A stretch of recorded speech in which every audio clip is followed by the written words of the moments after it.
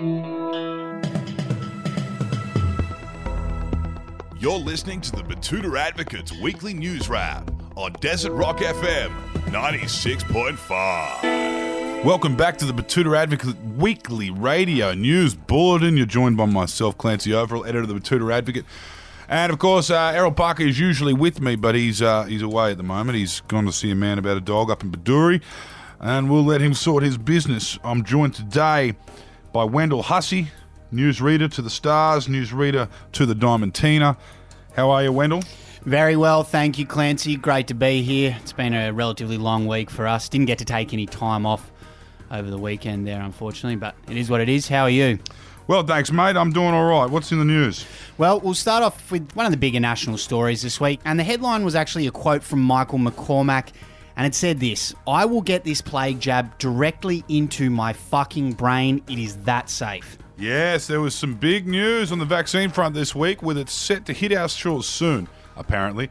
And the Deputy Prime Minister has promised to show the people who have some doubts that it's all good to go. Yeah, he said in a telephone call with us earlier this week, "I don't give a fuck. I know this thing's fucking safe as, and I will get it injected right into my brain on live TV. I'll even let fucking Karl Stefanovic do it." Very emotive from the Deputy Prime Minister there. Unusual from him, unless he's speaking about Black Lives Matter protests. And there was a comment on that one from Peter Derbyshire, who said, "Mr. McCormack doesn't need to go on live TV and get the vaccine into his brain. He just needs to say it's as safe as winning a sports grant in a marginal seat." Yes. Now, in some other news of significance around the nation, anthropologists have revealed that they are actually unable to identify what Aussie Proud Boys in American sportswear are proud of. As this report found, this bunch of blokes known as the Proud Boys are quite confusing to the outsider and potentially confuse themselves.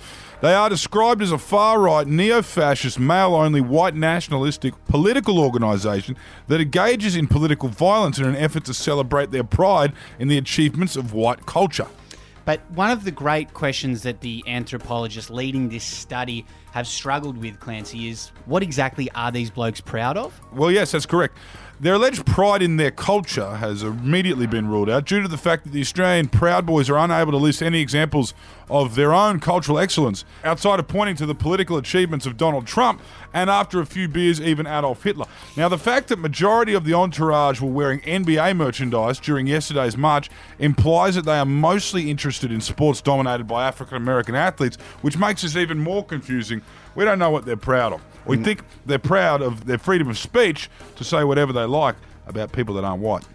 Yeah, it is very confusing. Hopefully they get a development proposal for a mosque in their living area so they can refocus their identity on that going forward. Now, in some local news, a local man's year has started off with a bang after the timing chain in his Holden Captiva finally snaps. Yes, if it hasn't happened to you, it makes a real bang when it happens. It gives you quite a fright indeed. It's happened to me. Now, this bloke called Glenn, who Errol spoke to at a pub early this week, says he was overtaking 2 road trains at the time of the bang, pushing the lazy Captiva all the way up to 7,400 RPM, only to have the timing chain explode within the engine. Not ideal at all. Tim Jarvis weighed into that story, a local mechanic I believe he is. He said, "Captivas and cruisers pay my mortgage. I wish everyone owned one. I'd be a millionaire." You probably already are in cash, mate, and you know that as well as I do. Bit of an interesting story now from foreign shores, and inspired by Australia Day, the Irish have hosted their first ever celebration of British arrival. Yes, inspired by us here in Australia and the celebration of the British invasion of the Aboriginal people's land in Botany Bay, the Irish have decided it's time to act like a grown-up country, like Australia, and treat the English imperialism the way we do.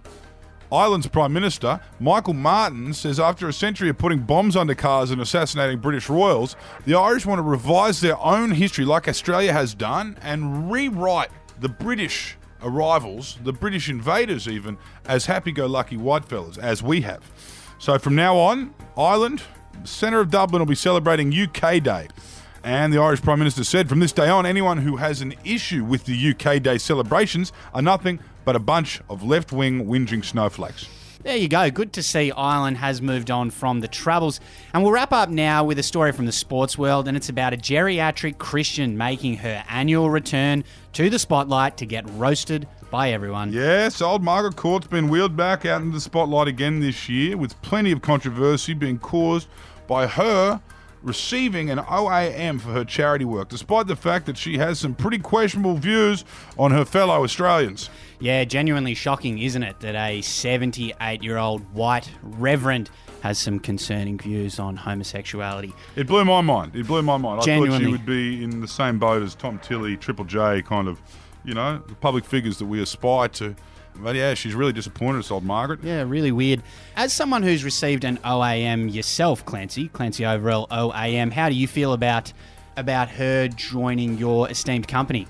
Look, mate, I've got my own demons, I've got my own flaws, and I received mine for a very different reason. It happened under Sir Joe. I was, heavily endorsed. But, everything that surrounded that time, surrounded me at that time, surrounded that government is, we prefer not to talk about it. So I'm just going to keep my head down on this one. Yeah, you probably wouldn't be getting it in this day and age, but you won't be Kerry O'Briening and handing it back in or Absolutely refusing not. to accept it. Absolutely not. Okay, there you go.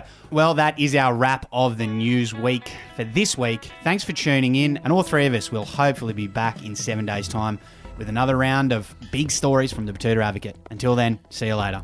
Hooroo.